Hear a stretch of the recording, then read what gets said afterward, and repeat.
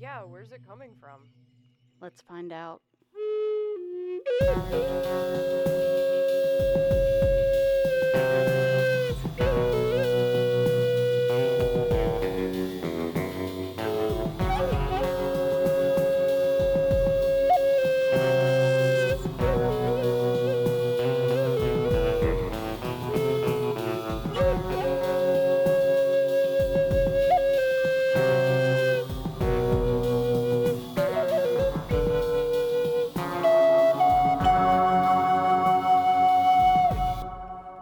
Hello and welcome to the 6 Degrees of John Keel podcast. I'm one of your hosts, Barbara Fisher, and with me is Morgana.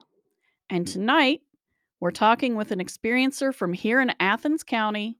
Her name is Allie. Hello, Allie. Welcome. Hello. Hi. Hi. It's good to have you. Thank you for having me. It's a pleasure. Allie sent me an email a while back, and we've been talking a little bit, and she has some stories. Her mom grew up in Athens, right? Yes. Okay. So, go ahead.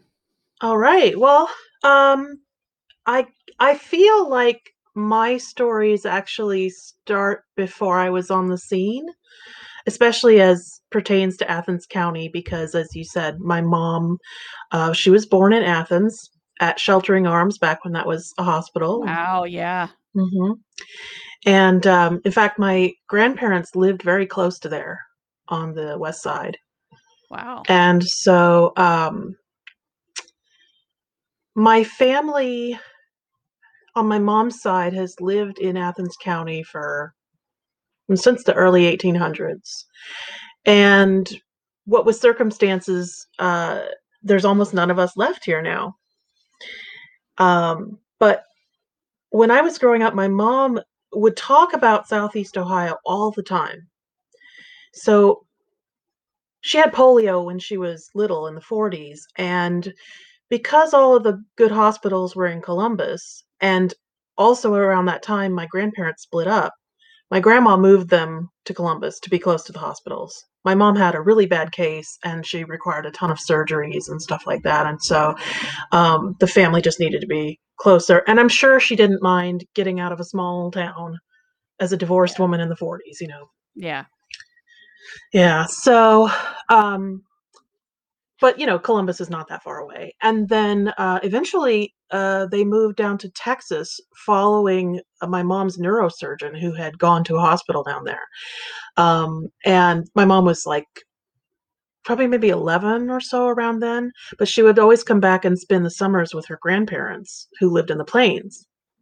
And so anyway, like I said, she was just always telling me these stories about the stuff that she would do and how it was so beautiful here and the eccentric characters that she would meet. Some of them were in our family, to be fair. And so I just always I grew up in California but I just always wanted to see this place. And I had thought that, you know, it'd be cool sometime to maybe take a road trip out here. I have an aunt who still lives in this area, and I just thought, well, that'd be cool, do a road trip, go see my aunt, all that.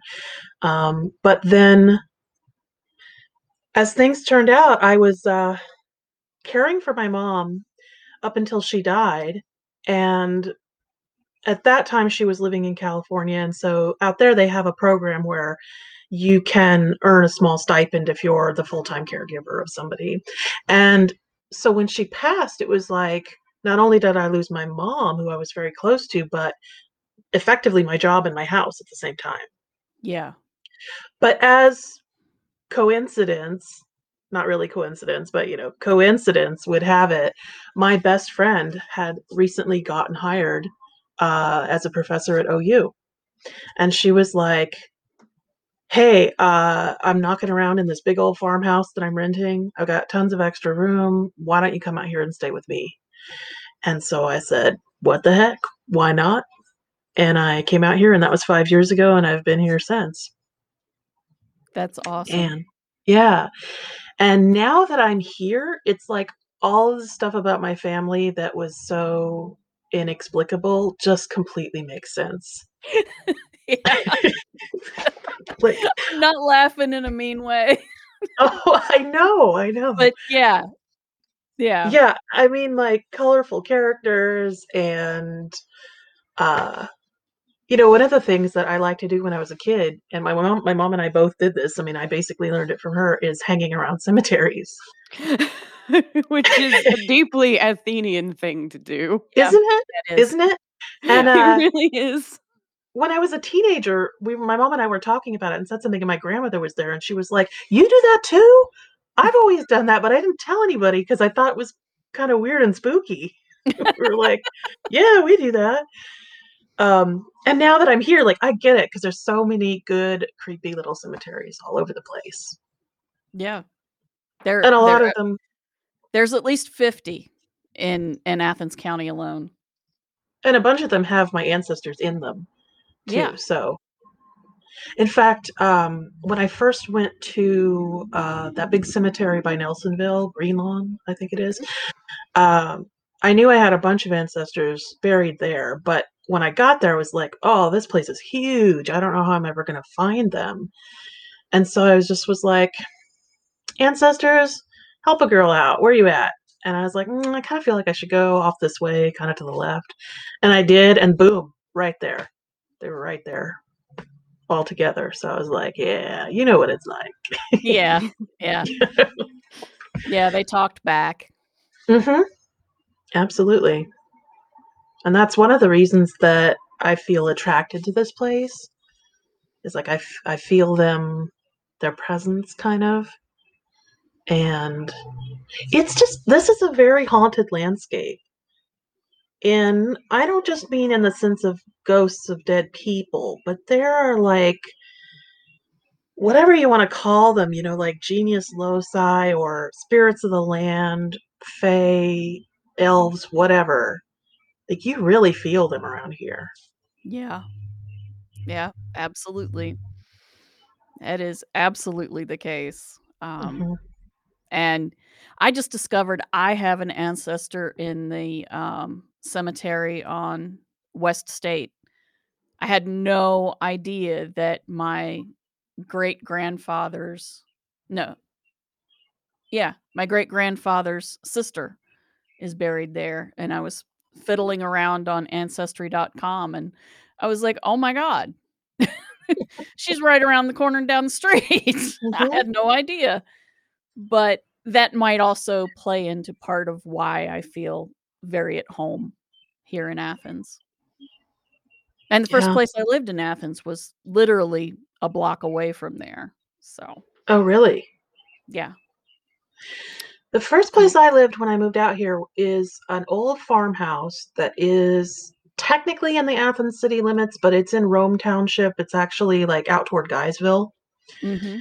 near the river, and, that spot out there is just a really it has good vibes for me, I guess. It just, um there is there is one spooky thing out there, which is there's, like, a holler on the back of the property where the coyotes go at night, and Aw.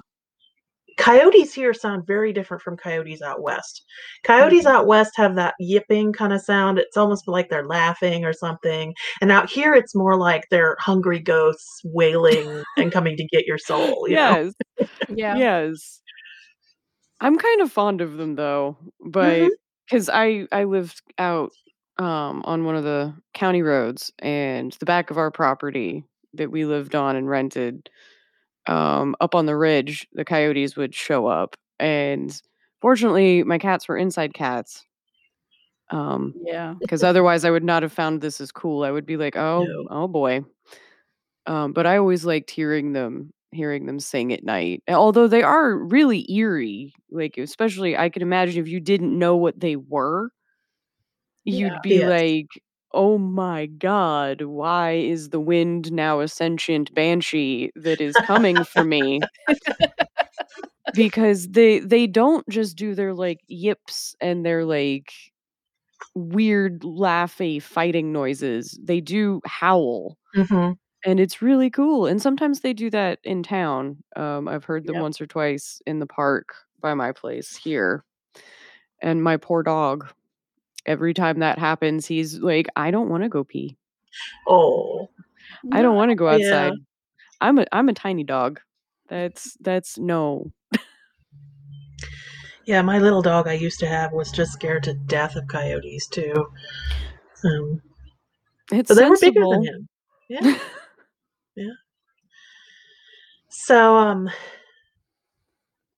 yeah, the other thing about my family, besides it being full of eccentrics, is that it's also full of people who have second sight. And so that was something when I was growing up that was just taken for granted as like, of course we do. It's just how it goes.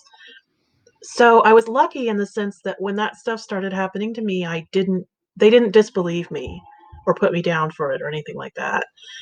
Um, the only sort of downside there, I guess, is that other members of my family tend to be more like they see things and they know things or whatever. And I was more like I feel things. And they didn't really have the vocabulary to, I don't know if they just didn't recognize that as quite the same phenomenon or didn't know how to talk about it or what. But as a result, I thought I was like this total weirdo black sheep who didn't fit in with the rest of the family. And I thought that I didn't have second sight. And or, whatever you want to call it, psychic abilities or what Right. have you. But as a result, I was a very confused little child because, like, I knew things I wasn't supposed to know. I saw dead people, and I was like feral. I didn't have any kind of training in how to deal with it. And my mom was always like, "Do not tell anyone about this." And she would say, and I quote, "This is how people get burned at the stake. Do not tell anyone." So when I hear people tell their youth stories about being like the witchy kid or the gothy kid and like reading tarot cards for their friends, I'm so jealous because I was terrified to do that. So I was just the nerdy studious kid who had a like really interesting private life. I Yeah. think that's kinda awesome, though. Like, it sucks that you didn't get to be the witchy kid if you wanted to be the witchy kid, but I don't know, having the secret, like, soul of, like, the witchy kid is also really cool and valid. Well, thank you for saying that. That makes me feel validated. Um, well, my first like paranormal experience, I guess, I actually don't remember this. But I remember my mom telling me the story all the time. My mom was a fantastic storyteller, and, I would unlike so many kids that are just like, "Ugh," when they hear their parents when they're a teenager or whatever, I was like, "Oh, tell that story about such and such," you know? And, so apparently, I was probably about 3-ish when this happened, and my mom was at home cleaning the house, and I came up to her and I said, "Hey, mom, I gotta go to the bathroom. Will you come with me? Because there's a man in there." And she was like, "Uh-oh, there should not be a man in the bathroom." And so, of course, she goes she goes with me, and there's no man there visibly. And so I sit on the toilet, I do my thing. And the door to my bedroom was close to the bathroom door, and so when we were leaving, I point in there and I go, "There's another one in there." And she's like, "What?" And so she started asking me questions to try and elicit more information without freaking me out about it. And I told her that they were policemen and they had been shooted with shoot guns, quote unquote. And she asked me what color their uniforms were because my mom had, up until she left for maternity leave with me, and then she stayed home with me for a while. She had been a dispatcher and a booking deputy for the sheriff's department in our county. This was in Northern California, and that was the late 70s, which was like the heyday of serial killers up there. Mhm. Yeah. And even though we lived in this little bitty rural county with not much going on, we were like in between San Francisco and Sacramento. And the freeway going through there was kind of like a corridor for transporting criminals, and drugs and all kinds of stuff. So they got a lot of colorful stuff going on in this little bitty rural county.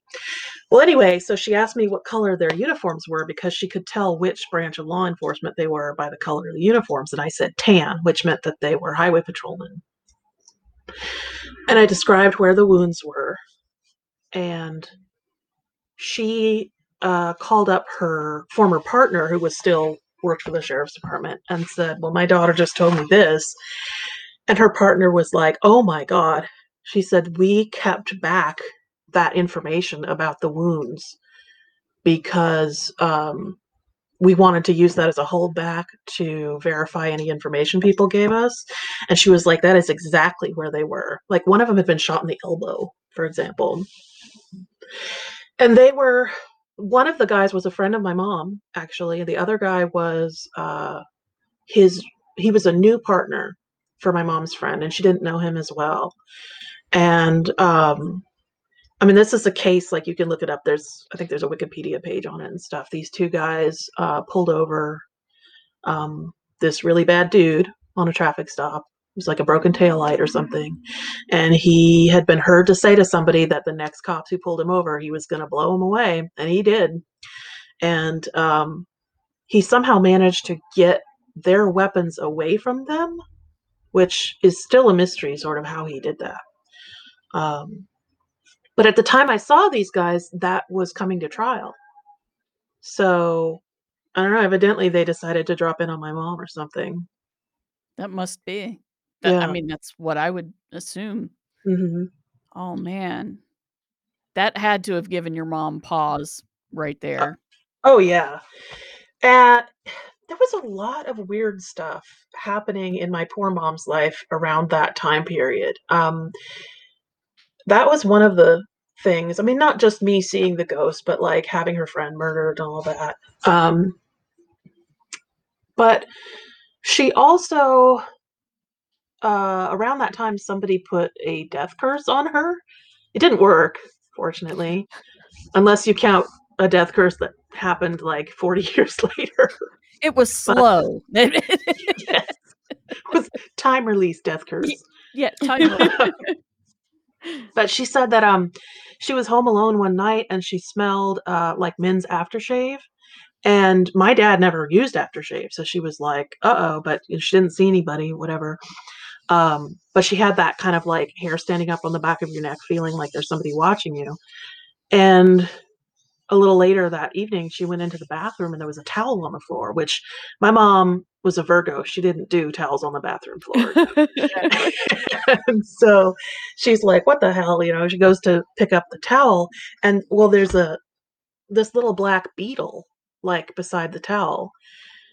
And so she grabs like a wad of toilet paper to grab it and flush it. And when she grabs it and pulls it up, it's not a beetle, it's the head of a snake. It is like hidden under this towel. No. Yeah. Ew. Yeah. So she goes, throws it out the window. So then the whole snake or just the head? The whole snake. She didn't separate the head. She got the whole thing. And luckily, since she had the head, it couldn't bite her. I don't know if it was venomous or anything. It was a black snake.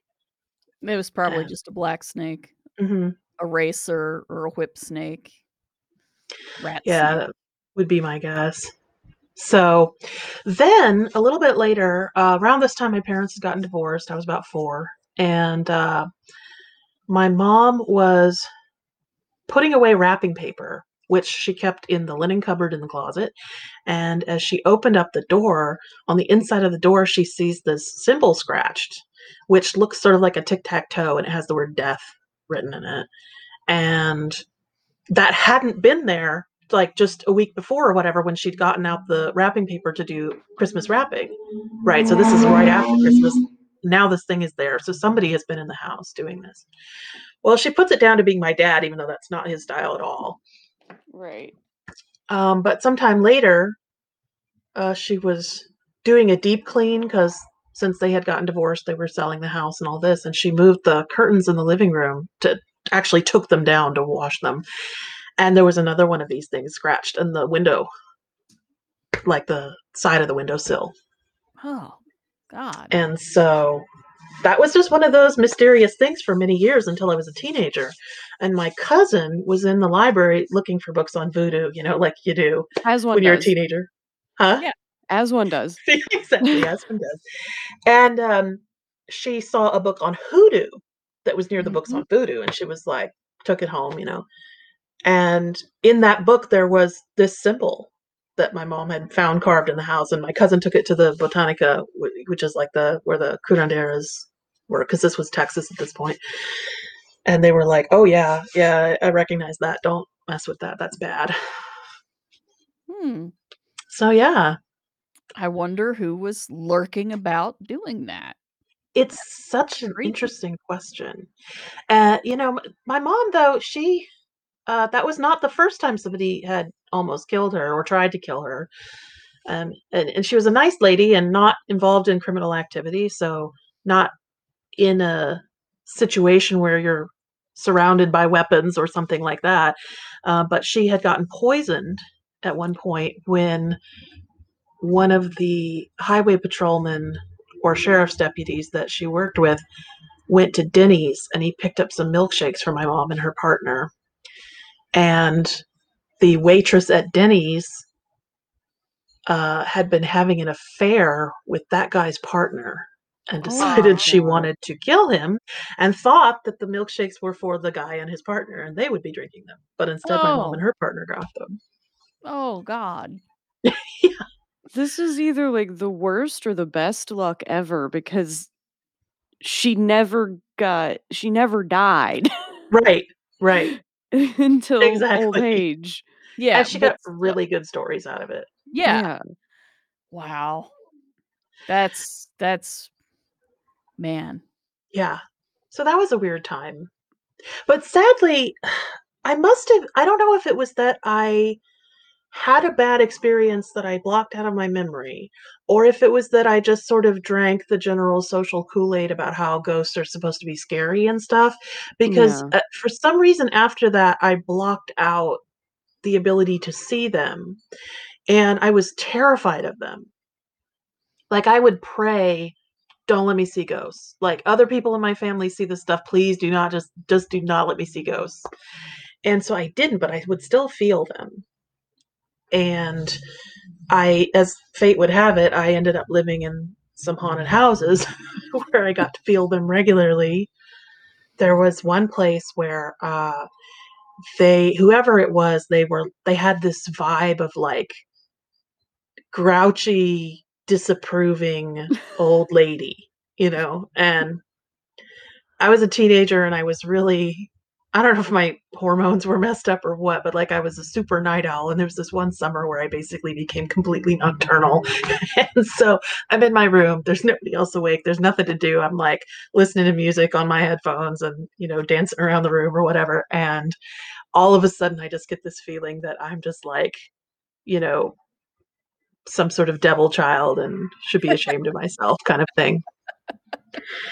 And I remember saying to my cousin and my aunt one time, I was like, "Okay, look, I think there's something in that room. Please do not confirm for me if that is true.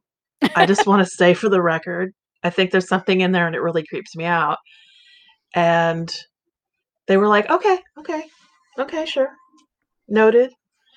And, after I moved out of there, when I went to college, I said to my cousin, "Okay, you can tell me now I'm not in that room anymore. Was it haunted?" And she was like, "Hell yes, it was haunted. I put salt around the bed every night."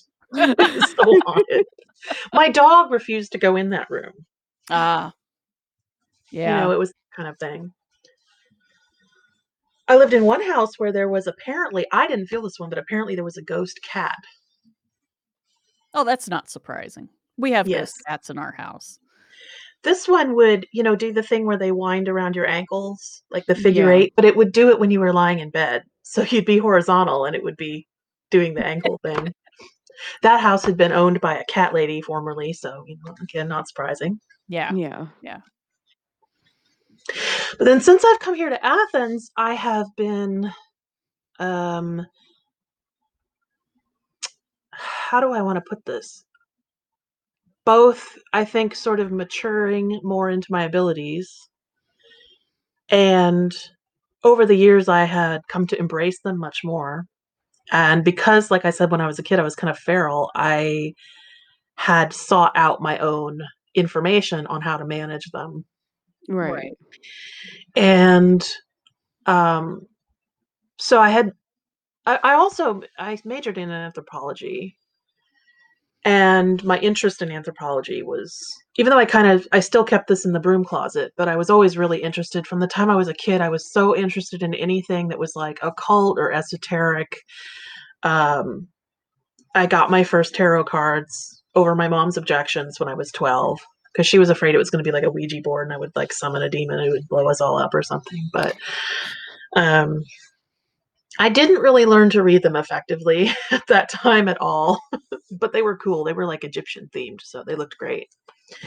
And I got into astrology when I was around 15, and I was always really into mythology as well, and like folklore, fairy folklore, and things like that. I know that's the F word. That's all right. That's all right. They seem to be immune to it most of the time around here a little bit. I wouldn't say it to their face. No. Yeah, no, that's not. No. That's not the way would to do not it, but do that either. it's easier when we're talking on the podcast for people who don't know all the proper polite epithets like good folk or, you know, good neighbors, friendly folk, the other crowd, all of that. So have at. Yeah, so I was so into all that stuff. And I had Catherine Briggs's, was it Encyclopedia of Fairies, I think it was called. And I read that thing cover to cover like more than once. Yeah. Yeah. And I read it at a very early age too, so I do understand. And yeah, it concerned my mom a little bit, but you know, she also had majored in anthropology, so she was kind of like, you know, one does these things, you know. And but you know, school was like, except for where math was concerned, which I'm abominable at. School was sort of the safe place where I could get positive feedback with, and as long as I kept the whole like psychic visions thing, mom, Yeah. you know, Yeah. I did okay. I was a nerdy kid and I like to read and stuff like that. And so, and for my mom, there was never allowed to be any question that I would go not just to college but grad school. Like that was just not up for question. My dad's side is very academic, and she was like, "You're going to follow in those footsteps and probably be a professor," and so on. So I did go to grad school, and I kept studying anthropology and archaeology, and found myself surrounded by people who were mostly either scientists or very scientifically minded and engaged in some kind of research that was science adjacent, you know. And the cultural anthropologists were into some cooler stuff, but Yeah. there's still, academia is not super friendly for the most part to spirituality. It's just, you're sort of allowed to be somewhere on the spectrum from agnostic to atheist, or you're kind of a nut job. Like that's just the options. And I'm glad to say that there are some anthropologists now who are doing some work that's really amazing, where they've finally gotten past this attitude of holding themselves aloof, like they're spectators to everything. And usually part of that, whether intentional or not, is this sort of like attitude of, well, these people believe this and we tolerate that. That's fine. It's interesting. It's cool. But we know that really it's not like that. We know that really you didn't get hit with an elf shot and that's why you're sick. It's because you came in contact with a virus, let's say. And they're finally getting away from that now. And anthropology is starting to become what I think it had the promise of being, but had to go through its growing pains and stuff before, and that's very cool. But while I was there, it was more of this very sciencey stuff. And science is cool. I'm not anti-science. I was doing it there for a while myself, but mostly these were not people that I could like watch Ghost Hunters with. You know what I'm saying? Like, Yeah. my best friend was the exception to that, and she is a scientist, And she is a professor, but she's also an open-minded person who is curious about things Right. and doesn't make up her mind in advance about what they are. So, Yeah.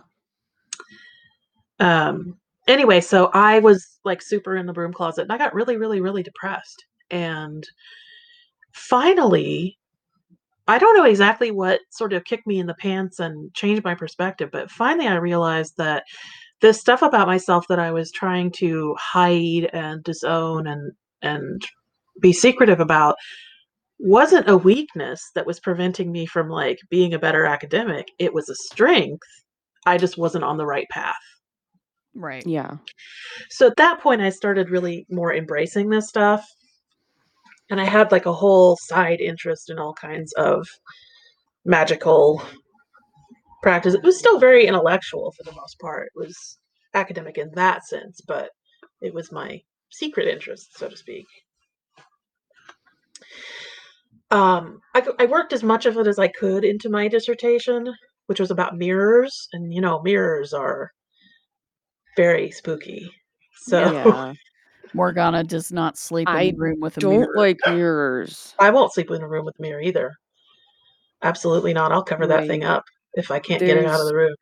there's too much about mirrors that have occult significance, and also they're just creepy on a regular old mental, like physical, like how our brains actually work. They're weird and they Hmm. mess with that.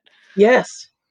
Yeah, Yep. absolutely. Like, for me to be cozy with them, like where I'm sleeping, because I have to pee in the night. Me And I do too. not need that moment where your light flicks on and you see yourself in the mirror and it scares the crap out of you, because our brains are not like prepared for there to be suddenly a person, because it reads as a person for a split second Yes. before you're like, oh yeah, it's just my reflection, because mirrors don't exist in nature. Right. We get slightly polished metal or like a reflection in water, and like I also am not like, oh my god, things that don't exist in nature are bad. That's not what I'm saying. Everybody in the world. But I am saying we didn't evolve to cope with them very well. And I think that's part of why so much has been built up around the concept of mirrors in an occult sense and in a superstitious sense. And I am totally one of those superstitious people who are like, screw mirrors, that's not happening in my bedroom. Yeah. Yeah, I'm 100% on board with that. So my dissertation research was on mirrors. It was like a cross-cultural comparison of mirrors from there's different timeline terminologies for different parts of the world. So in Europe, it would be like the Iron Age. But basically, we're talking about late prehistory to like the very earliest centuries of there being historical records for temperate Eurasia. So I wasn't looking at the Mediterranean or the Middle East, South Asia.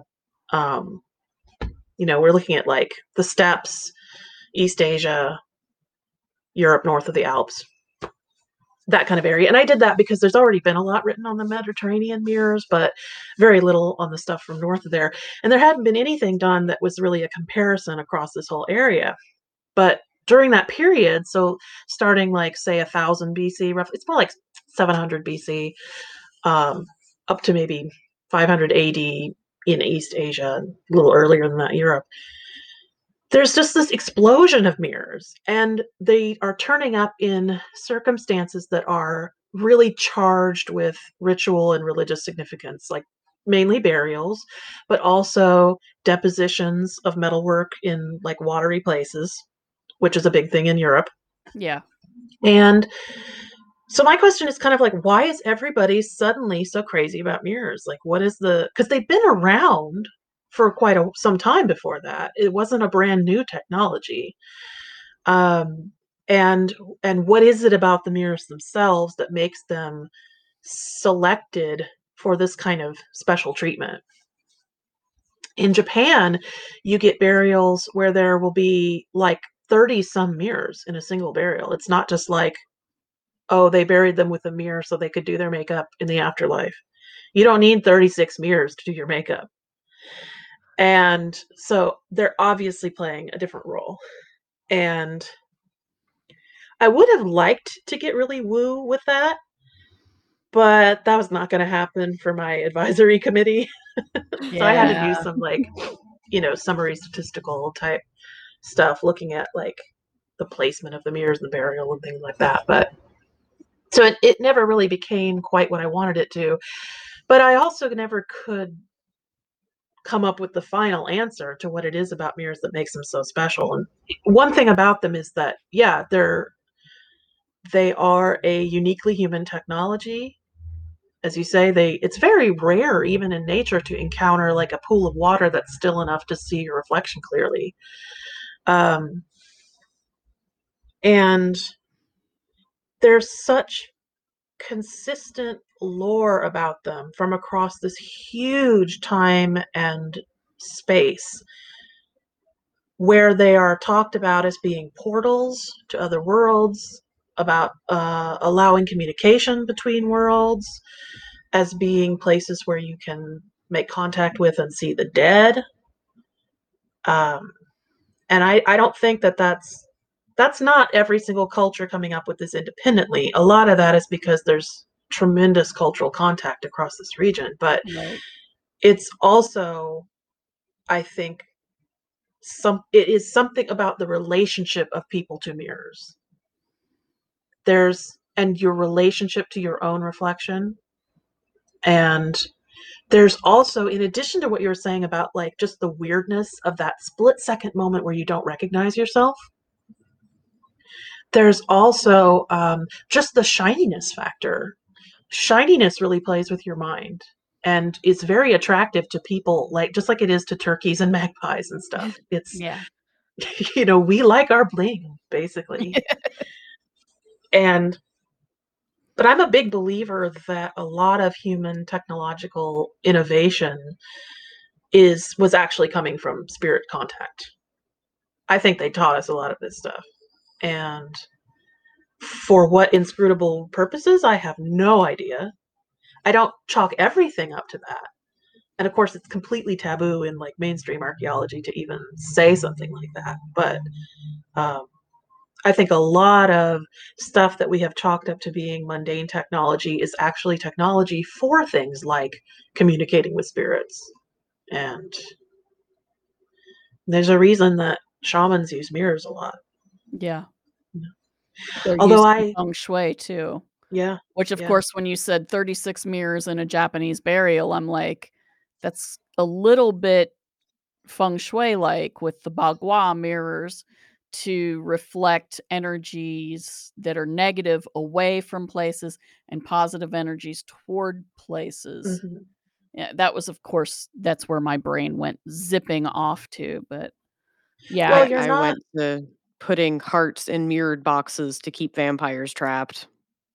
yeah, yeah, that works Yeah, too. well, it's they kind of did that because in a lot of those Japanese burials, they would put the mirrors on edge with the shiny side facing in toward the body. So whether that was to keep something in or direct something toward them, well, of course, we'll never know because that wasn't Yeah, something that they chose to write about.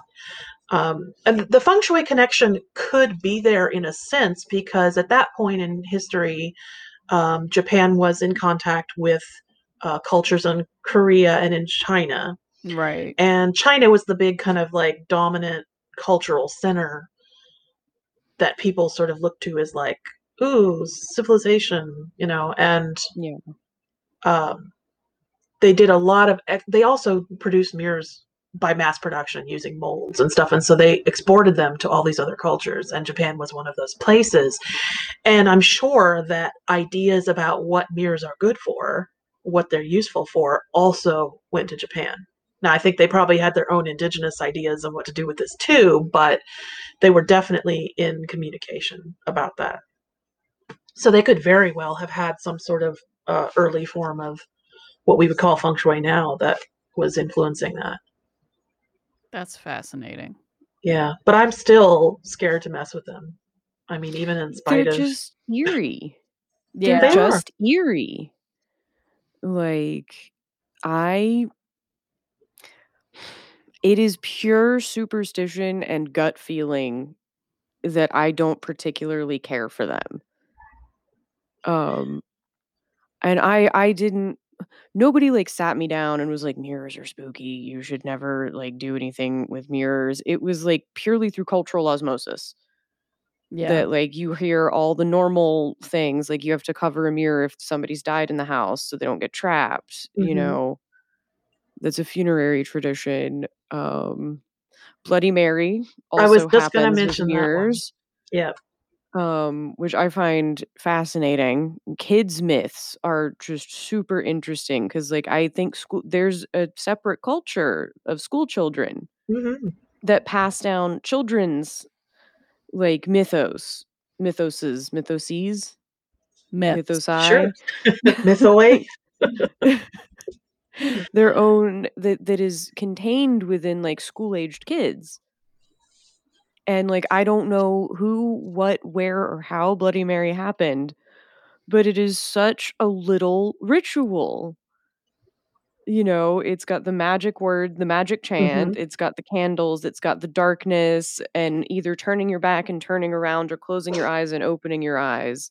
Like, there's all these things that I'm just like, "How did kids come up with this?" Right. I never did that when I was a kid. I mean, other kids talked about it and said, like, "Do you wanna do this?" And I was just like, "Are you kidding me? No, I do not wanna do that."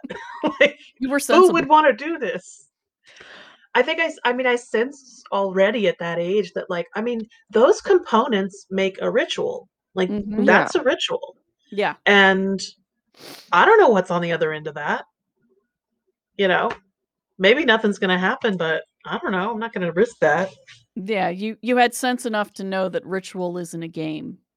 I mean, it Yeah. can be a game, but it's not trying to conjure a spirit that you don't know who or what it is not the best kind of game. Mm-mm. And I was with you. I would never have I didn't play that game. I did it, like, twice. Yeah, and you And the ran first out of time I bolted, yeah, exactly. which is what you would do. Like, nobody really stayed there, I don't think. I think we all did it and then ran. Yes, yeah. Um, and both times I was talked into doing it, and the second time, the older girls scared the bejesus out of us. But either way, like, you never stayed to see if she was there, but people would always say, "No, we totally saw her," or, like, "There was blood, like, a bloody handprint on the mirror," or, like, "Blood on your face," or "She would scratch you," or, like, whatever would be told is what happened. And I want to know where that myth started, and I've never been able to figure it out. There are some, studies in folklore journals that have traced, like, when it first appeared, at least as far as it can be traced back, and I wanna say it's earlier than I thought. I wanna say it was actually, like, the '60s. Hmm. Um, but as far as I know, nobody has ever been able to conclusively say where like, what did it come from? What is the seed of Yeah. this? And Right. how did the, like, ritual stuff get attached to it and as opposed to just being like a ghost story or something. Right, because not every ghost story yields a ritual. Right. Like, some do. Like, 'cause, besides Bloody Mary, there's the Halloween night ritual of if there's a haunted house in your neighborhood. In some neighborhoods, all the kids will go there. Or Yeah. here in Mhm. Athens, you had the TV ward Right. that, Mhm. like, everybody would go sneak into. And, like, I do wonder about that. Like, there's I'm trying to think, like, of a specific one, but there's always, like, hints and, like, certain graves, if you go on the day of their death, you'll hear something or smell something. Well, there's the ritual bottle of wine that was left at Edgar Allan Poe's grave for Right. forever and ever and ever, and the man who was doing it passed away, but his son has kept up the tradition, and, for the longest time, nobody knew who was doing that.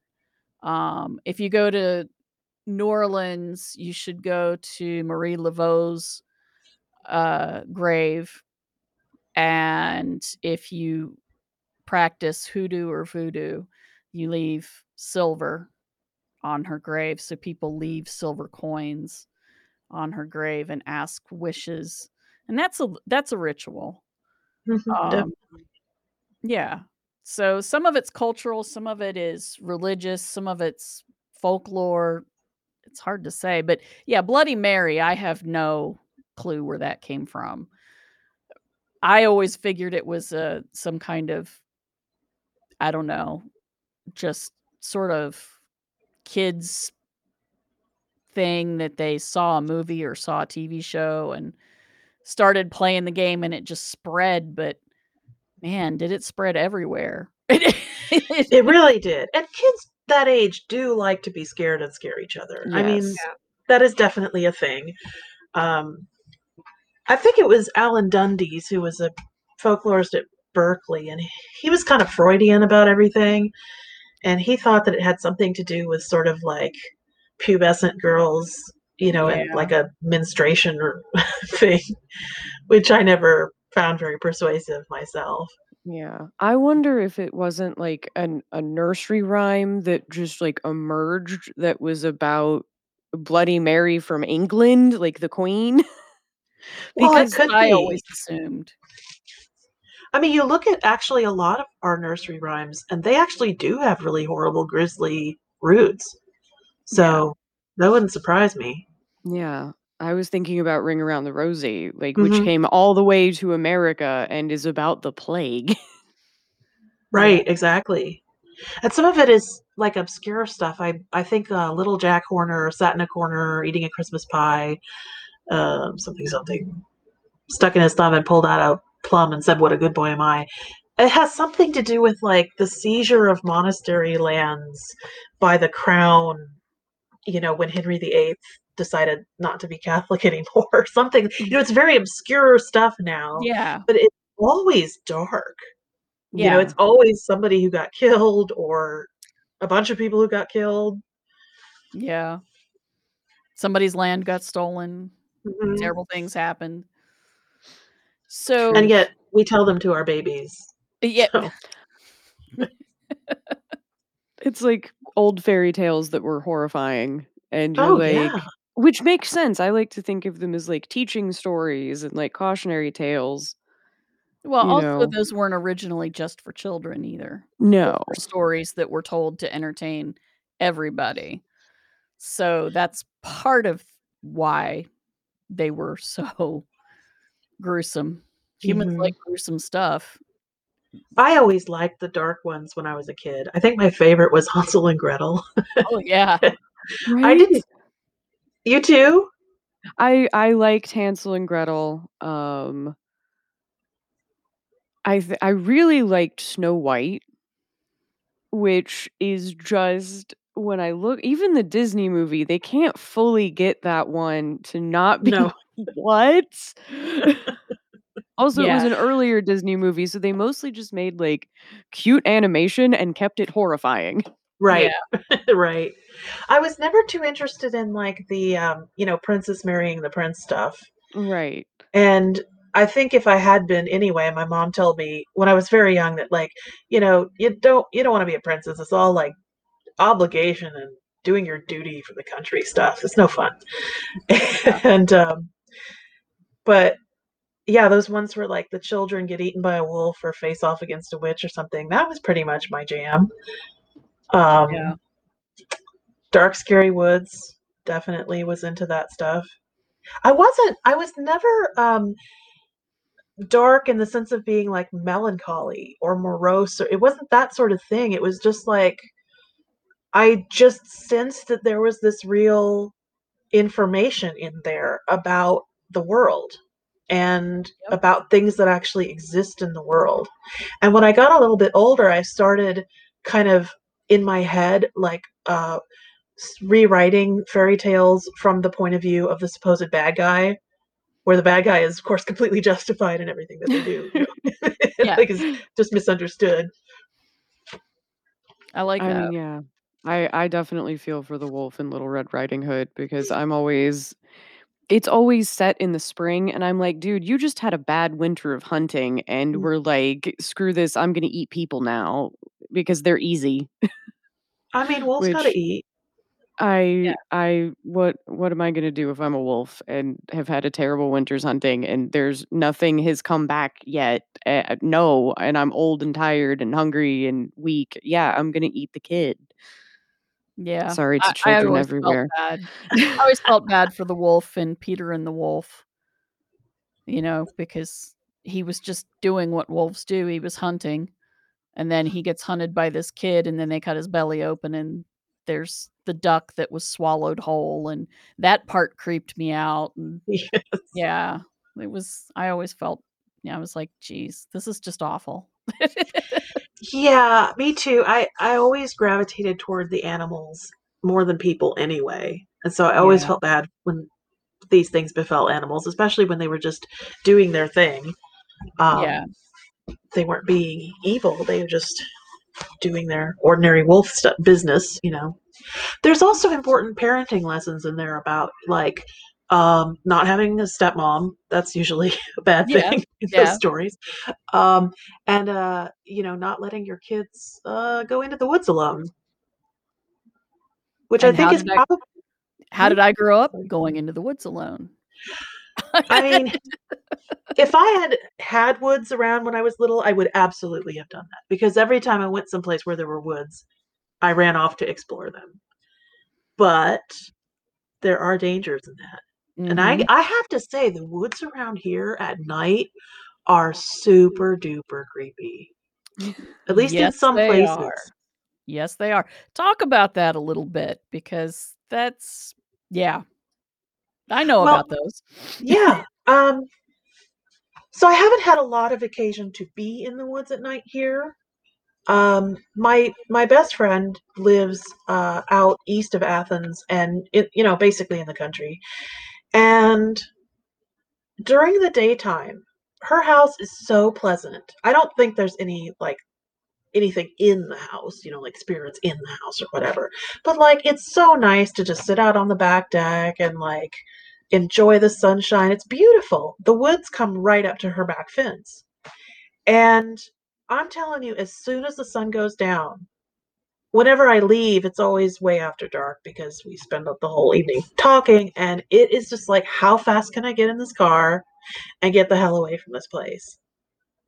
Yep. It it's just that feeling of being watched all the time. Yep. And one thing I've noticed about Athens County related to this is that there can be a huge difference in the vibe of a place over a very short distance. So, like, you can just go over a hill into the next little holler, and it will feel completely different from the one that you just Mhm. left. And as the crow flies, you're only like a mile away, but it's just like whatever lives there is different. Yep. And so you can be going along in some area and just feeling like all's right with the world and it's comfy cozy and all that, and just hit this patch where you just feel like I don't belong here. Something does not want me here. I need to leave as soon as I can. Yeah. And um, interestingly, though, I have been in places where I had that feeling consistently for a long time. And then it just stopped. It was like whatever was there was sort of like, oh, okay, you're like, you live here. Okay, you're going to be around. That's fine. You can be here. You Or I know you what were you there mean, long though. enough to just be like, "Oh, okay, you're from here now. We're cool." yeah, we're cool. Exactly. Exactly. Yeah. Um, Yeah. Woods in Athens, just there's all kinds of strange things that happen out here. And there are micro ecologies of spirits, as you said. yes. Like, you're walking through the woods, and then all of a sudden you stop, and it's like, "Wait a minute. This doesn't feel the same. Mhm. This feels different." And it can be small patches of woods. Um, Here in Athens itself, we have woods that wander and wind all through the town.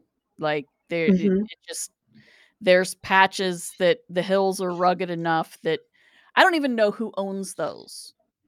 But there's all of these woods all around our neighborhood, for example, and it's all rugged hillside. You can't really traverse it, and animals all live in there. And so we Mhm. have microecologies of animals, but we also, I think, have microecologies of spiritual activity that sometimes has a feel to it that's not creepy, and sometimes it's very creepy.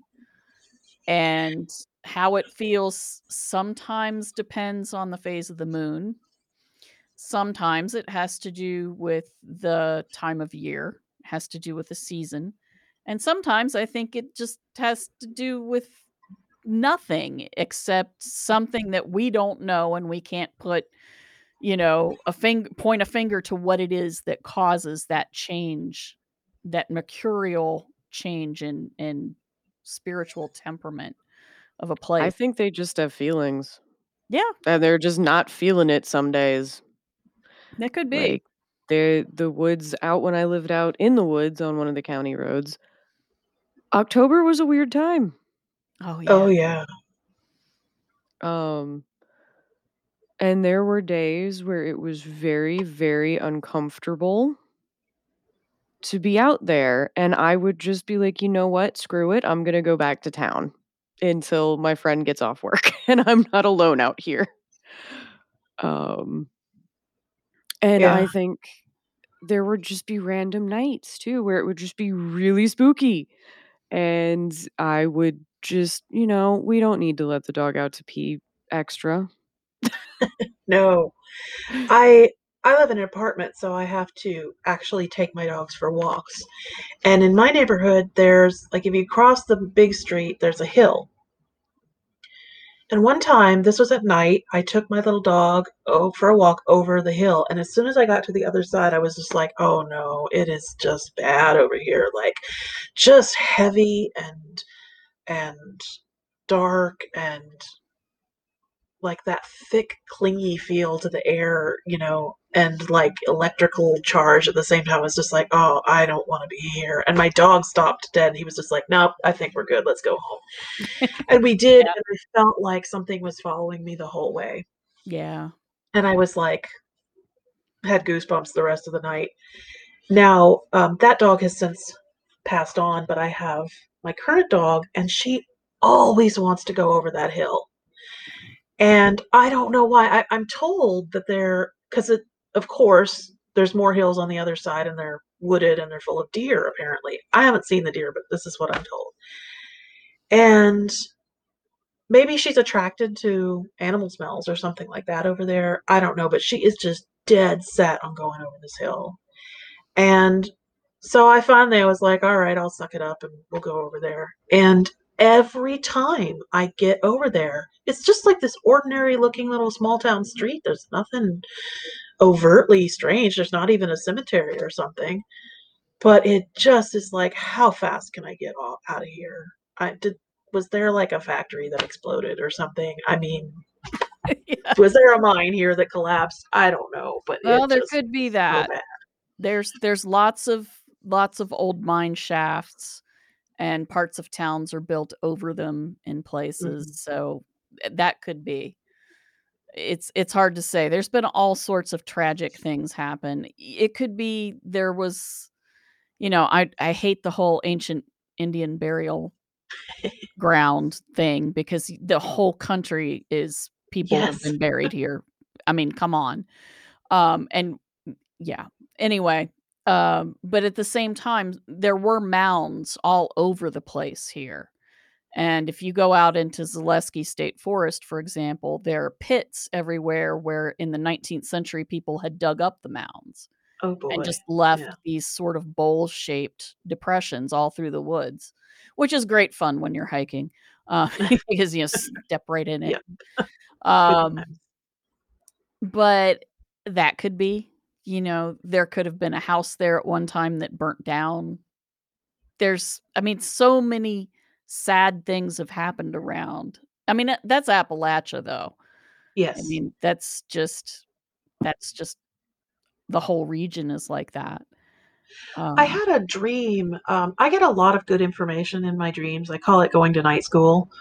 Sometimes I'll go through phases where I just have a whole bunch of dreams back to back where I'm just like downloading a bunch of information and I don't even understand it all at the time. It takes a while to kind of unpack and I'll just like know something and be like, where did I learn that?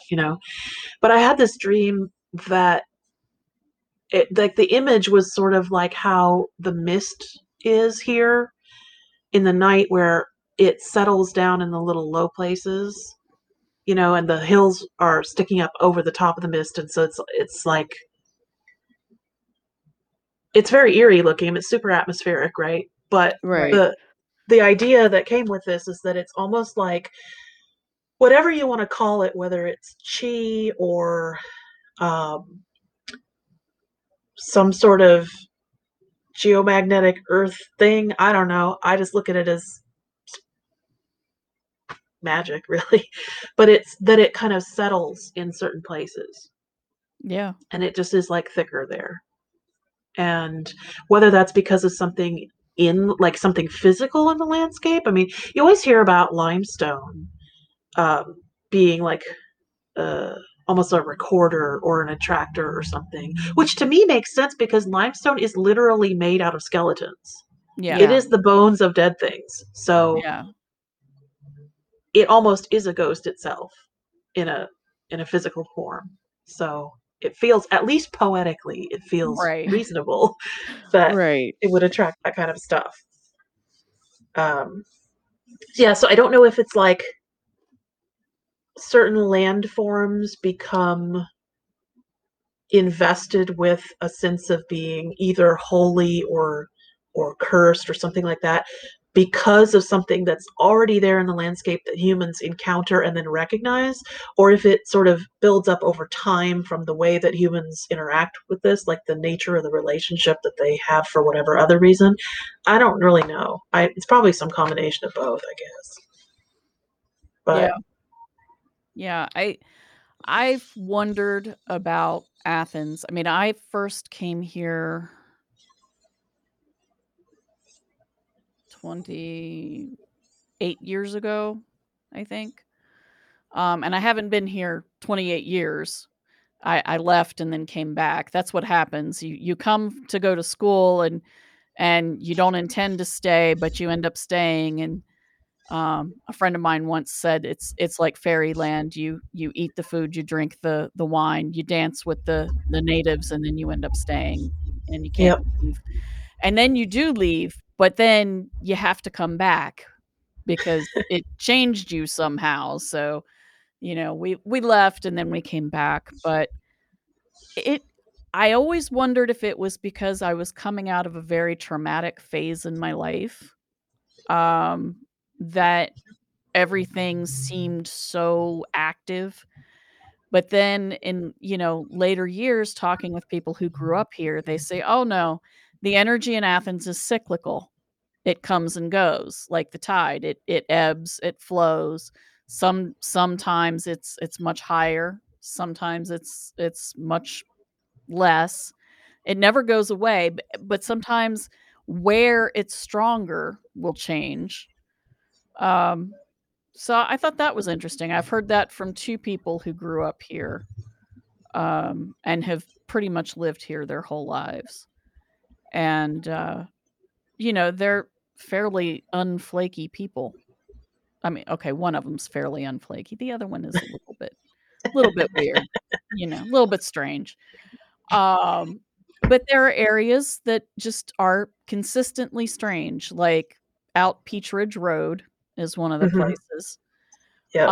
Out Harmony Road is strange. That's Um, close to where I first lived. I'm not Is surprised. out like if you go on Harmony Road and then you keep going and it changes its name. Right. Yeah. Yeah, it was out there. Okay. I I wondered. liked I it. lived it was nice out there. The woods are really cool, but it is a bit odd. Mhm. Well, Um, that road actually, there was a mound when they were building that road. There was a mound there.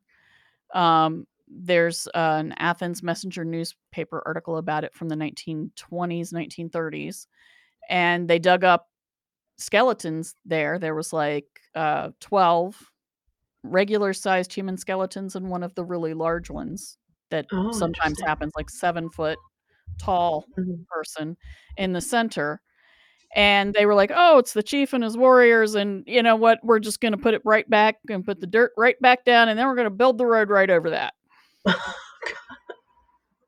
And yeah, I call Oh, that silly white people business. You know, that's whatever. You know, At least they didn't I always say at least they put them back yeah, but they. and didn't, like, chuck them in the river Oh yeah, or definitely. That's much better. do something worse or just, like, take the bones home Oh and yeah, or disturb them further, like, at least they put them back where they found them. That's yeah, better that's than a true. lot of accidental discovery of graves Yeah, but they could have. Yeah, I that don't we've know. done as people. You know, in Ireland, but if there's a fairy tree, they go around it. They don't go right. through it or over it.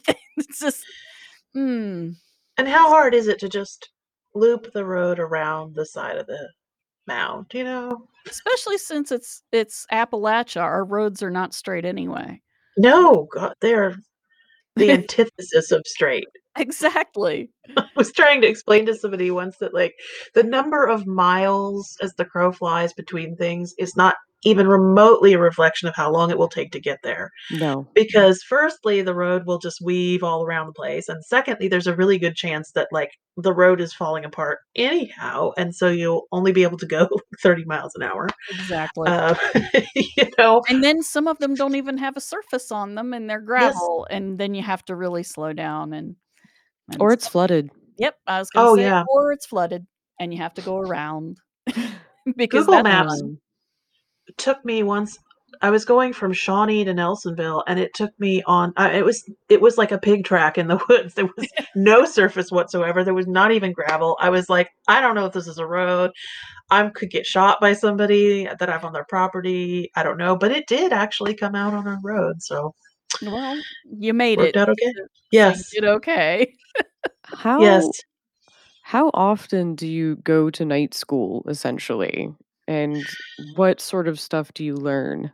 Well, that's a really good question. I wonder how often it is. I feel like it's more and more now because I've always been a lucid dreamer and I've always had really vivid dreams. And when I was a teenager, I kept dream journals. And a while back, I was unpacking stuff I had moved or something like that, and I ran across them and I was flipping through them. And some of them were hilarious. Like, I'm so glad I wrote them down because they were really loopy.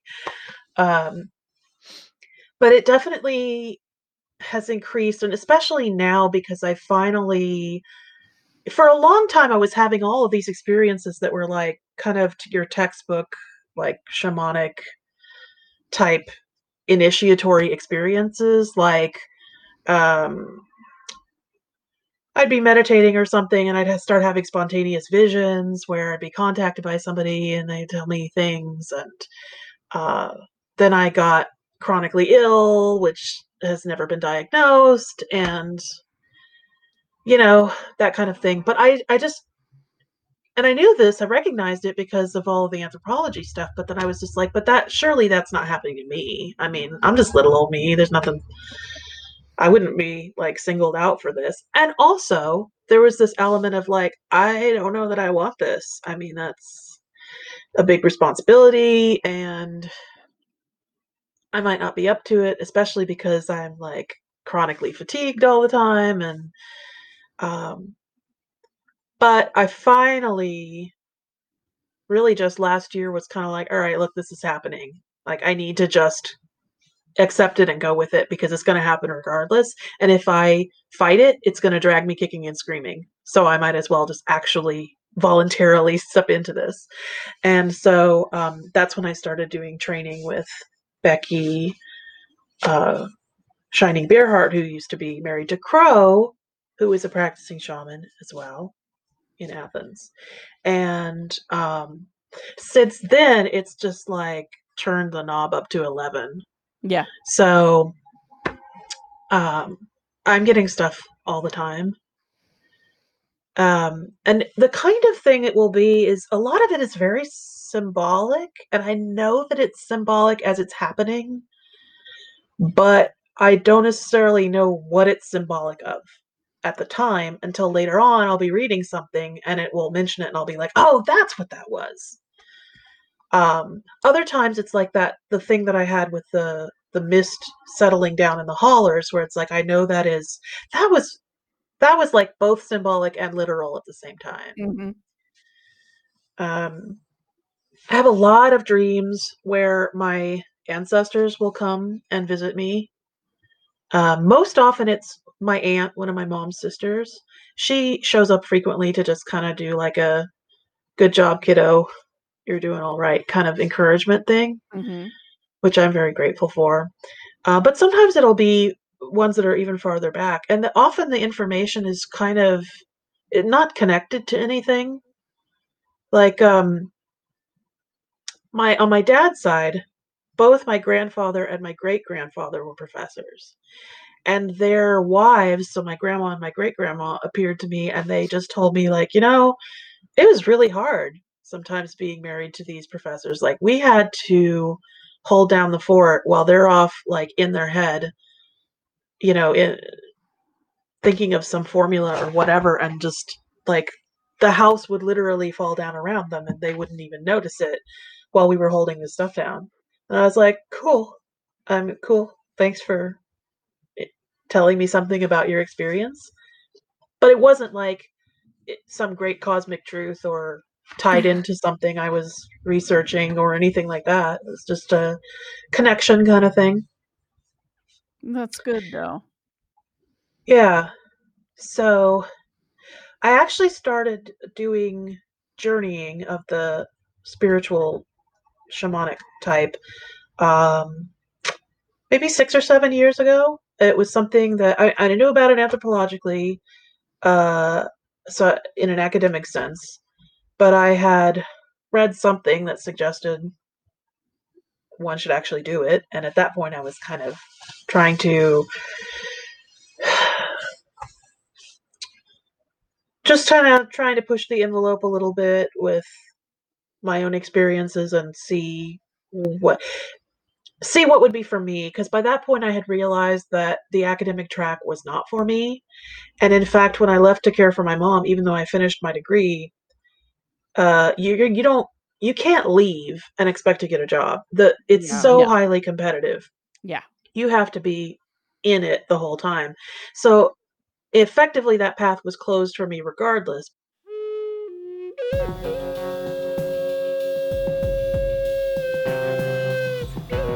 There we go. So actually I did forget what we were talking about. Dreams. I know it was dreams in night school. And traveling, shamanic journeying. Oh yeah. Yeah. So I started doing that, and it's I've always been really good at visualizing and things, so it came really easily to me to see things. It's interesting because I don't, when it comes to like ghosts and things like that, um, it's not quite seeing with my physical eyes, and it's not quite seeing with my mind's eye either. It's like a weird overlappy kind of thing. Mhm. When I was living out there east of Athens in that kind of Harmony Road area, the house itself did not seem to be haunted, but there was a shed out there where we would put our recycling and stuff for a while and let it build up until we took it down to the drop off place. And oh, it gave me the creeps. Like it just had that uncanny feeling where, I'd throw my recycling in and run back to the house kind of thing. And finally, one time I went out there and I was like, you know what? I'm sorry we're throwing stuff in here in your area. We don't mean to be rude. And I just want to let you know, like, I respect that you're here. I sense that you're here. Um, please don't be mad at us, And after that, it got a lot better. But I started having a new experience, which was that when I was in the kitchen, you could see out to the backyard because there was like a mud room, and the doors between from the kitchen to the mud room and from the mud room outside both had glass windows in them. And so I would be in the kitchen cleaning up or whatever, and I would feel like somebody was watching me from outside. Mm. And then there was a dude out there, not a live dude. Um, he looked like a farmer type or farmhand maybe. Um, had like overalls on, and He wasn't menacing or anything like that. He never attempted to come inside. Um, he just would stare at me and look kind of sad. So that was kind of a not a negative experience. It was just one of those hair stands up on the back of Yeah. your neck experiences. I find that happens a lot where the dead are involved because it's like this isn't their realm, and it's not that they're evil or intending to scare you, but they come with this uncanny feeling of being of another world. And you Yeah. sense like something here is off, something is not as it should be based on how my normal reality goes. And they just bring that with them. They can't really help it, I don't think. Yeah. Uh, so I had another experience near where I live now where it was so like I never could figure out if I was really seeing it or not, but I swear I saw this dude standing by the side of the road who had no legs. Like he was just he was wearing like a tracksuit, like one of those I don't know what they are, nylon or whatever Yeah. Yeah. running suit kind of things. In the middle of the night, standing on the side of the street, just but he didn't have any legs. And I was like, am I so tired that I'm hallucinating? Is this am I really seeing this? Cuz it was I guess it was more physical than I'm used to Mhm. seeing them. Right. Yeah. Normally it's I'll hear or feel them. Um I was in England once doing research while I was in grad school, and my cousin likes to travel to Wales a lot, which is an awesome beautiful place. And she was like, "Hey, I'm going to time my vacation so I can meet you there and we'll go to Wales." And so we Oh, did. cool. Yeah, it was super cool. And we stayed in this cottage where she always stays. The oldest part of the cottage is supposed to be like 500 years old. Oh, wow. And the people who own it, they have a separate cottage that they live in, and they, rent this out as a holiday thing. And I'm a night owl, so it's pretty late at night. I'm up in my room. My cousin had said I'm the youngest cousin. She's the oldest cousin. There's a big age gap between us, and she's like, "Look, kid, I got bad knees. You're gonna take me upstairs, and I get the downstairs bedroom." So I'm up there by myself watching YouTube videos, and I hear footsteps walking up the stairs, which are wood and creaky, and then coming across the second floor, which also has a wood floor that's creaky, and stopping in my doorway, and there's nobody there. Oh, no. And the door's open. The external room is like pitch black, and I was just like, "Oh god." And again, it's that feeling of like it's like terror, um, but not of something malicious. And I was like, "Oh man, just don't come in here. Like, just stay in the doorway. Don't come in here." Oh. And funnily enough, the next morning, I said to my cousin, I'm trying to play it cool, right? And I'm like, "So, hey, did you come upstairs last night?" And she was like, "No, why would I go up there?" And I was like, "Oh, just checking because, I heard somebody come up the stairs." And she was like, "That was so funny because I had a dream of a dude coming into my room and talking to me in Welsh, and he was wearing like old-timey clothes." And I was like, "Hmm, Mm. interesting. A dream, you say?" Um so Mm. the next day, we're gonna go out. There's like an art festival thing happening that we wanted to go to, and the keys to the cottage always hang on a hook by the door. We go to leave, and the keys aren't on the hook. And we looked everywhere. I mean, we turned that place upside down. We were looking in the oven and the refrigerator and just places like that. Um, I went upstairs to check multiple times. They weren't there. We dug through our purses. We went through our pockets. They're nowhere. And then finally, as we're just like, what do we do? Do we just like leave it unlocked? I mean, can we even do that? Do we have to stay here? We turn around and they're sitting right on top of my cousin's purse on the table. Like just boop. Somebody just dropped them there. And Yeah. so I was like, "Ah, this guy's cool. He's got a sense of humor. It's all right." I think he was just, like, coming to see who was up so late at night in his house or whatever. That's funny. I Did like Yeah. you ever I'm gonna start asking weird questions now. Did you ever have night terrors or sleepwalk Sleep or paralysis. have sleep paralysis or anything? Yes. Um, I don't remember sleepwalking as a kid. I sleep talk a lot. It's mostly just nonsense, but um, I know there was one time when I was in grad school where I had the full sleep paralysis experience. It was like I woke up, I felt like there was something sitting on my chest. I couldn't open my eyes because that's part of it, but in my mind's eye, it looked sort of like a gargoyle kind of thing crouching on me. I I don't know, I think I said, like, the Lord's Prayer or something.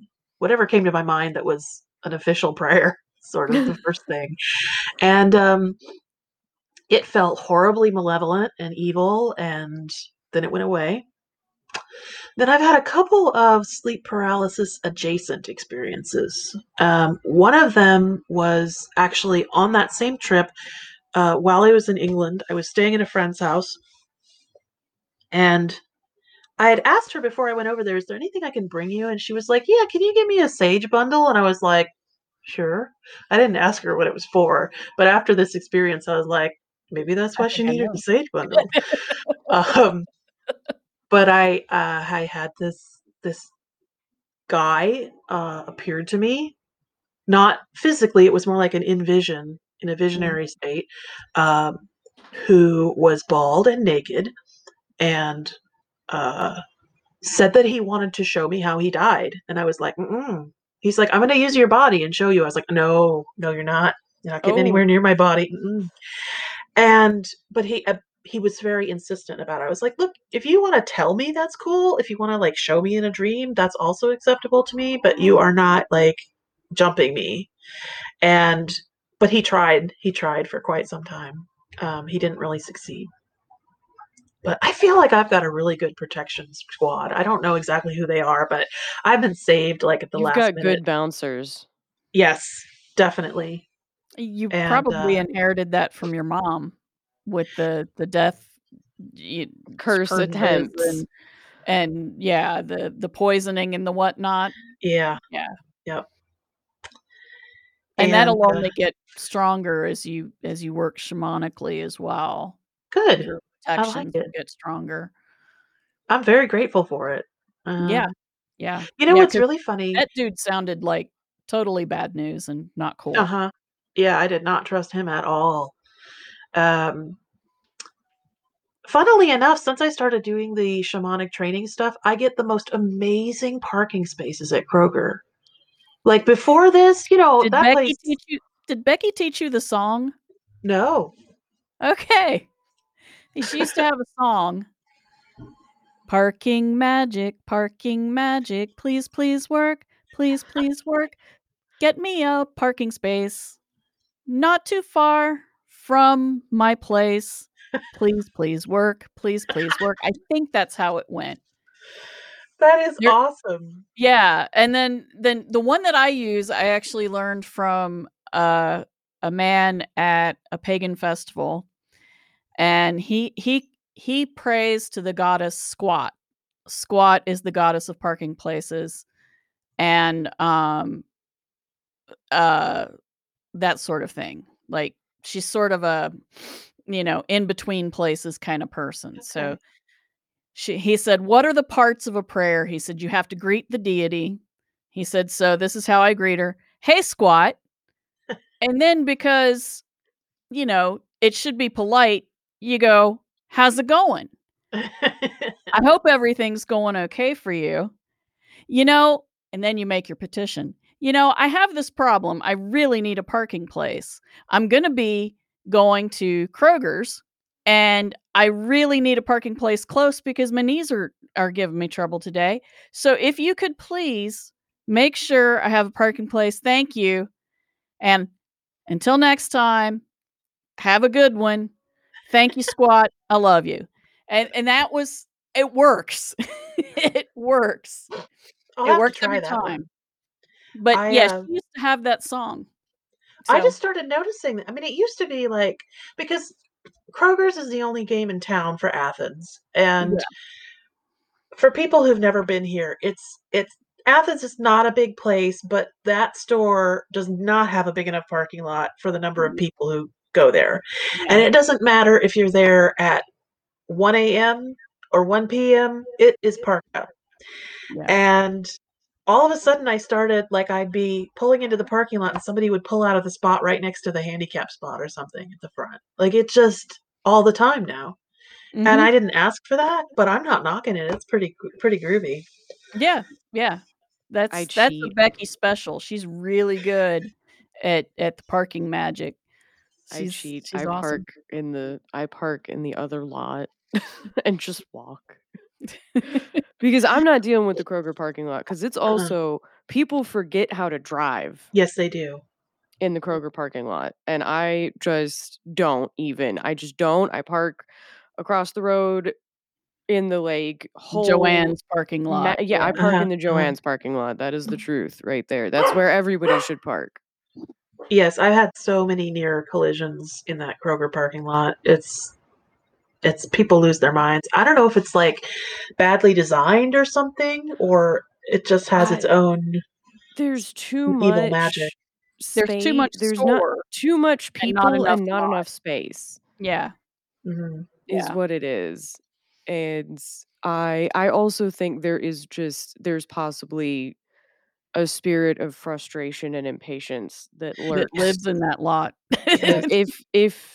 If human emotions can give form and food to spirits, as has been theorized by some people, and that I kind of halfway subscribe to, there's a malevolent whirlpool of just frustration. I agree. I agree, like, millennia from now, archaeologists of the future are gonna find the ruins of Kroger parking lot and just be like, "Oh, this place has terrible juju." Right? It's gonna have bad vibes, man. Yeah, it's not a Yeah. good place. It's not. Um, So have you ever seen lights in the woods in Athens? No! I'm really kind of envious of people who have seen those. I haven't yet, but I feel like it's just a matter of time here. Yeah, probably. Um I mean, I really Probably. that's why I love your podcast so much is that it's like Athens and even Appalachia generally have not gotten enough love, where you'll hear people talking about how their area is supposedly so haunted or spooky, and they'll tell some stories and you're just like, "Are you kidding?" I mean, that's nothing. Like, we've got Bigfoot and Oh, yeah. haunted cemeteries and and crazy lights in UFOs. the wood. We're like just a hop, skip, and a jump from Mothman. We got UFOs. It's all here. It is Yeah, all we here do. We do. on display. Yeah, it was funny the last time we had Timothy Renner on our show, on the podcast, Morgana pointed out that Athens seems to get UFOs and Nelsonville gets Bigfoot, and she could not figure out why it was that way. And he said, "I predict that within a month, you are going to get a report of Bigfoot in Athens." And, I mean, he looks like a wizard. I don't know if you've ever seen a picture of him, but he looks like Yeah. Gandalf's younger brother. You know, Yes. Gandalf the White's younger brother's running around in Pennsylvania slumming it. I don't know why, but that's what he Because he's busy with his lovely family and podcast, and he's hunting down Bigfoot. That's what wizards that's do what in he's up to over Pennsylvania, there. apparently. I wonder if Big Brother Gandalf visits. He probably does, and he just doesn't tell us. Then Probably. we'd all be at his house waiting. Um, but he said that, and Morgana is already kinda like, "He's a wizard, man. Nah, I don't know. He's a wizard," and so she's very deferential with him. And so he said that, and lo and behold, 3.5 weeks from when he said that, I'm eating dinner, and I get a text message from somebody who used to live here in Athens, who now lives in Georgia. She used to cut my hair, and she was like, "Hey, I love your podcast, and I just wanted to tell you something because I I had this experience about 3 years ago, and I didn't know what it was at the time, but I think it was Bigfoot." And so she was up in the woods next to the ridges, up on that trail that goes, past the old hospital Mhm. and up into the woods there. She was up in there and she was being photographed. She's a model. And so she was not nude, but, scantily clad. And the woman who was taking her photograph was there, and she said it was about to rain. So it was getting really dark and it was getting kind of that creepy vibe. And she said, the woods, we'd been up there before. They never bothered us. Nothing was creepy up there. It's a beautiful place. She said, but this this chill wind went through, and then we heard this noise. And she said it was like, she said, for a second I thought it was a tornado siren. She said, but it wasn't. It was a growl, roar, howl. And she said, "It scared us so much, and it just kept going on." And then it happened again, and she said, "I threw on my clothes." She grabbed the camera and the tripod and the everything, and we booked it out of there. And she said, and for the longest time, we were like, "Was that a werewolf? What was that? Was it a bear? Was it a I don't know." But, she said it wasn't until she was watching Finding Bigfoot and they had recorded howls of a Bigfoot that had been, in I think it was in West Virginia, she said. I don't remember which one, which state, which episode. She said, "I think it was Bigfoot." I started to laugh, and so I had to call Morgana. I was like, "Hey, Morgana, guess what we just got a report of?" I get the best phone calls. I get the absolute best phone calls and texts at weird times talking about poltergeists in the woods, weird lights. I just saw a UFO. Hey, look outside. Maybe you'll see the UFO. And I'm like, Mom, I'm trying to read my book. Wait, okay. Calm You saw down. the UFO though, didn't you? I did see the UFO. Or I Alright. call her and I'm like, there's a thing. Yeah, we have weird phone calls that go back and forth. So, of course, I had to tell Timothy, I'm like, "Dude, you predicted it. You 3.5 weeks, almost to the day. It's Pretty good." synchronicities. And speaking of synchronicities, do you get synchronicities too? Oh Or my lord, yes. That's probably, like, the most common type of, like, whatever you wanna call it, magical phenomenon or paranormal phenomenon that I experience in my life. It is so regular, and, of course, it's always the kind of thing. I mean, the nature of synchronicities are you tell somebody about them, and they don't seem to be significant at all, but Yeah, because of the timing or whatever, they yeah. absolutely are. Um, you mentioning that thing about the Bigfoot, tornado siren sound, um, reminded me of something that my friend was telling me, and this is my friend who's a scientist, right? She has the house that has the creepy woods at night, and she tells me how she was on her way. I hope she doesn't mind that I'm telling the story, but You're not giving her names, so that's true. So she's on her way to an appointment, and she's a very punctual person. She does not like being late. I've been late every day of my life, literally from the day I was born. But she can't handle that. So she got ready in plenty of time, left her house to get there early. She arrives for the appointment, and it's like an hour later. And she's like, "I have no idea what happened at that time." Then she says to me, "And the night before, I saw these lights hovering over the woods." Then she says to me, "And this other weird thing happened a couple days ago where I heard this, like, it sounded like there's a crazy windstorm outside. I go out on the back deck to look at what's going on, and it's like there's just a strip of wind, like, going through the woods. Like, the Mm, trees are thrashing around like there's a wind. But nothing else is, everything else is still.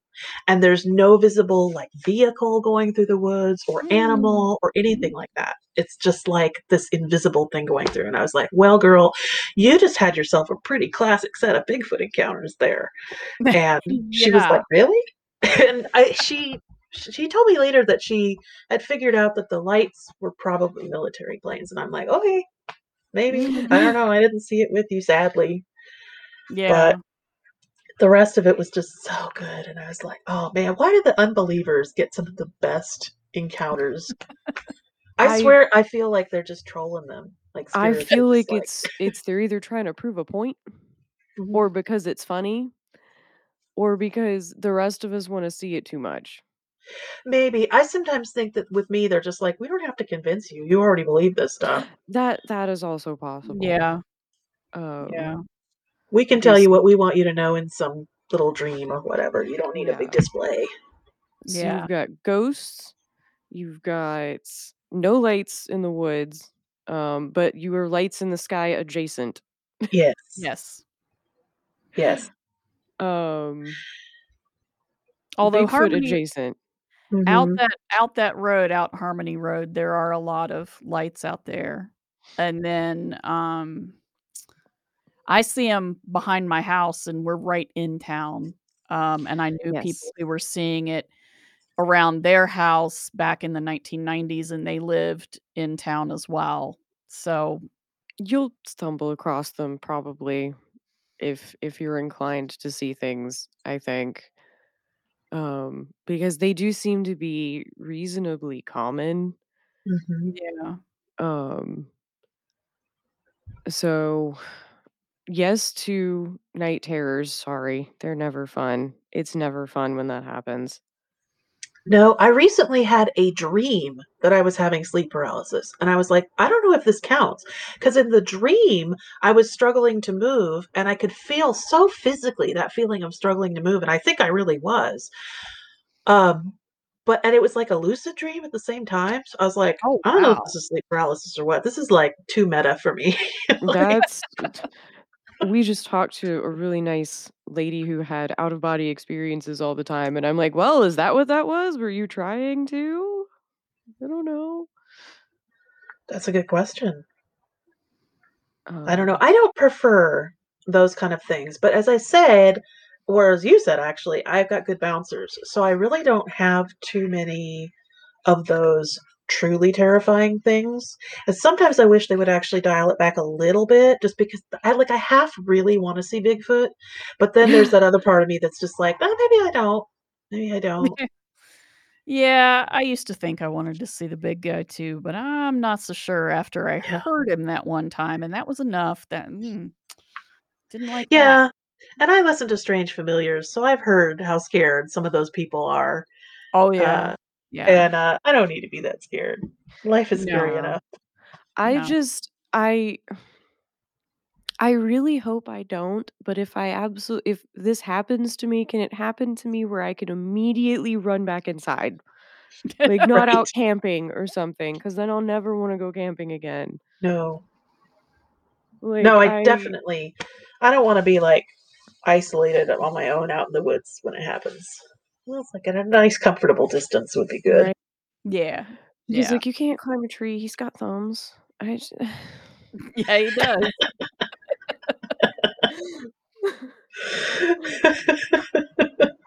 Really big thumbs, Are you too. right? So, any other weird experiences of a flavor that we have not yet covered or any other ones that you really wanna share? Oh my gosh. Isn't it funny how when somebody asks you point blank, all of a sudden you're just like, "I know they're I don't know. there, but I can't, like, enumerate them." Yeah, that happens with me too. Yeah. Suddenly you're like, I don't know. I do have things, but I don't know what they are." But I do think this is kind of along the lines of what I was saying about how sometimes the people who don't believe in paranormal stuff have the craziest, most dramatic paranormal experiences, which they then frequently forget or, write off as something Yeah. else. But, now that I'm, like, consciously engaging with this stuff and deliberately engaging with it, I don't feel like I'm having quite as many accidental encounters with it. It's sort of like now there's a communication channel open, and so they know that they can tell me stuff in a dream, tell me stuff in a journey or whatever. Although they don't necessarily wait for that. I mean, I get a lot of just information outside of that. Um, but yeah, it's less of that like random bursts kind of experience. I feel that. Yeah. Yeah. Yeah.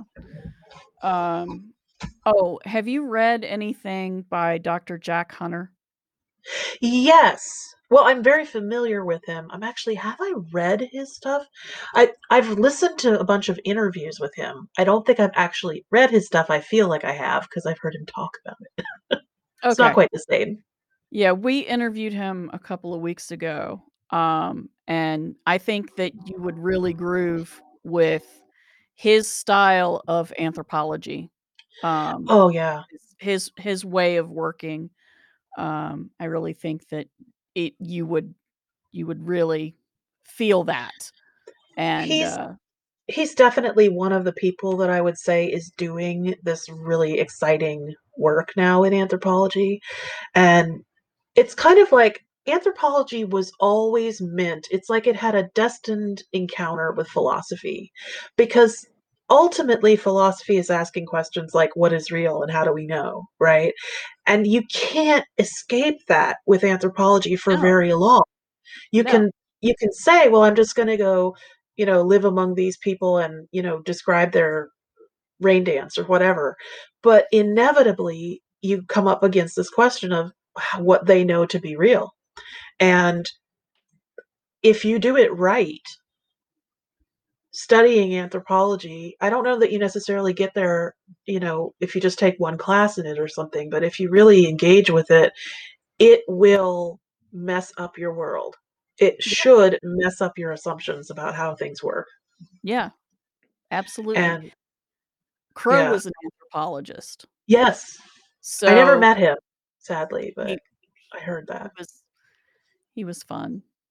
He was funny. He was very dignified in many ways, and so I think having my husband and I sharing space with him at times was probably very trying for him because, you know, we both have trickster energy. We Mm. both, I mean, we went to shamanic workshops and drumming circles with he and Becky a lot. So, I mean, he knew what he was getting into. And he knew that my very first, animal ally was a fox, and he knew that Boom, me Zach too. well, there you go. No wonder I love you. Yep. Um, and Zach's was one of his was coyote. And so he knew what was the chaos that could possibly happen. So, but at times every now and then I'd just look at him and be like, "Oh, poor crow. Oh, Poor crow. Here, let me make yeah. beignets and get you high on sugar there. There you go. Have fun with that." Well, that's my kinda guy, who can make me stuff that gets me high on sugar. Um, ah, Tricksters they can really put you on the fast track to having some major realizations and insights and spiritual transformation, but god, they're annoying Oh, they're sometimes. funny. They're They funny. are. They have a It sense of humor. Yeah. Oh, and my fox he's very British, and he's snippy, you know, and just funny, and he's tied probably to my English ancestors from the Midlands, I don't know, but I suspect it. And he's just, "Well, you haven't been here to see me in a while, have you?" You know, just very, So, and as Morgana says, and as Kendra says, fox tricksters are not nice tricksters. And so my sense of humor and my trick playing occasionally is coyote laughs with you, they'll say, but fox laughs at you. Yeah. So, yeah. Yep. Yep. Oh, I have this other spirit that I don't know what her name is because she refuses to tell me. And she is a shapeshifter. She started spontaneously appearing when I was meditating and stuff. So she sought me out for whatever reason. And she is basically what she said is, look, I'm going to give you breadcrumbs. I'm going to give you like one breadcrumb. And your job is to go where that one breadcrumb is. But I'm not going to like give you any indication of context around it or like where it's leading or any stuff like that. And I'm totally not gonna be available when you call if you have questions. I have other things to do, thank you. Oh, yeah, that's very clear. She's like, "I'm a busy person." And, yeah, and I've so she has kind of this, like, Baba Yaga kind of energy, and I was like, "Is that who you are?" And she's like, "No." And so I tried a few other kind of things, and she's like, "No, I'm older than all those." And I was like, "Well, they're all everything is older than that. Like, these are our human interfaces for things, you know? And it's like a skin we put on them in some ways." Yeah. And so I'm like, "Well, I know that," but I'm like, "Is this stuff that like, has anybody ever called you that? Or, like, Mhm. known you by this name?" And she was just like, "Not telling." So, I mean, she gets the job done, no question about it, but, You could yeah. try Perchta. Mm. Yep, there's definitely some similarities there too, and also with the Cailleach from Irish and Scottish stuff. And actually one of my, like, Irish ancestral lines is supposed to be descended from her, in fact, but I don't know. I don't know. Most of the other thing is, like, most of the beings that contact me where I can put a name to them have nothing to do with any culture that I'm genetically related to or have any, like, cultural tie to or have ever lived in the area of the world that they're associated with. They do their thing, you know, and they The do not like symbolism you get is, like, the symbolism you get, I Yeah, think. yeah. Yeah. I mean, I good luck trying yeah. to get them to obey human uh, regulations and stuff, which can complicate issues of like cultural appropriation and stuff. Because in my experience, they don't really pay any attention to that at all. So, If you listen to them, they'll come, hmm and if they wanna talk to you, they will, and they don't really give a darn about niceties. nope, nope. And if they're tricksters, they don't feel like explaining anything, No, they don't. They will give the most minimal explanation possible. or something that's completely wrong, but Yeah, somehow manages to put you on the right path in a yeah, weird, circuitous way. yeah.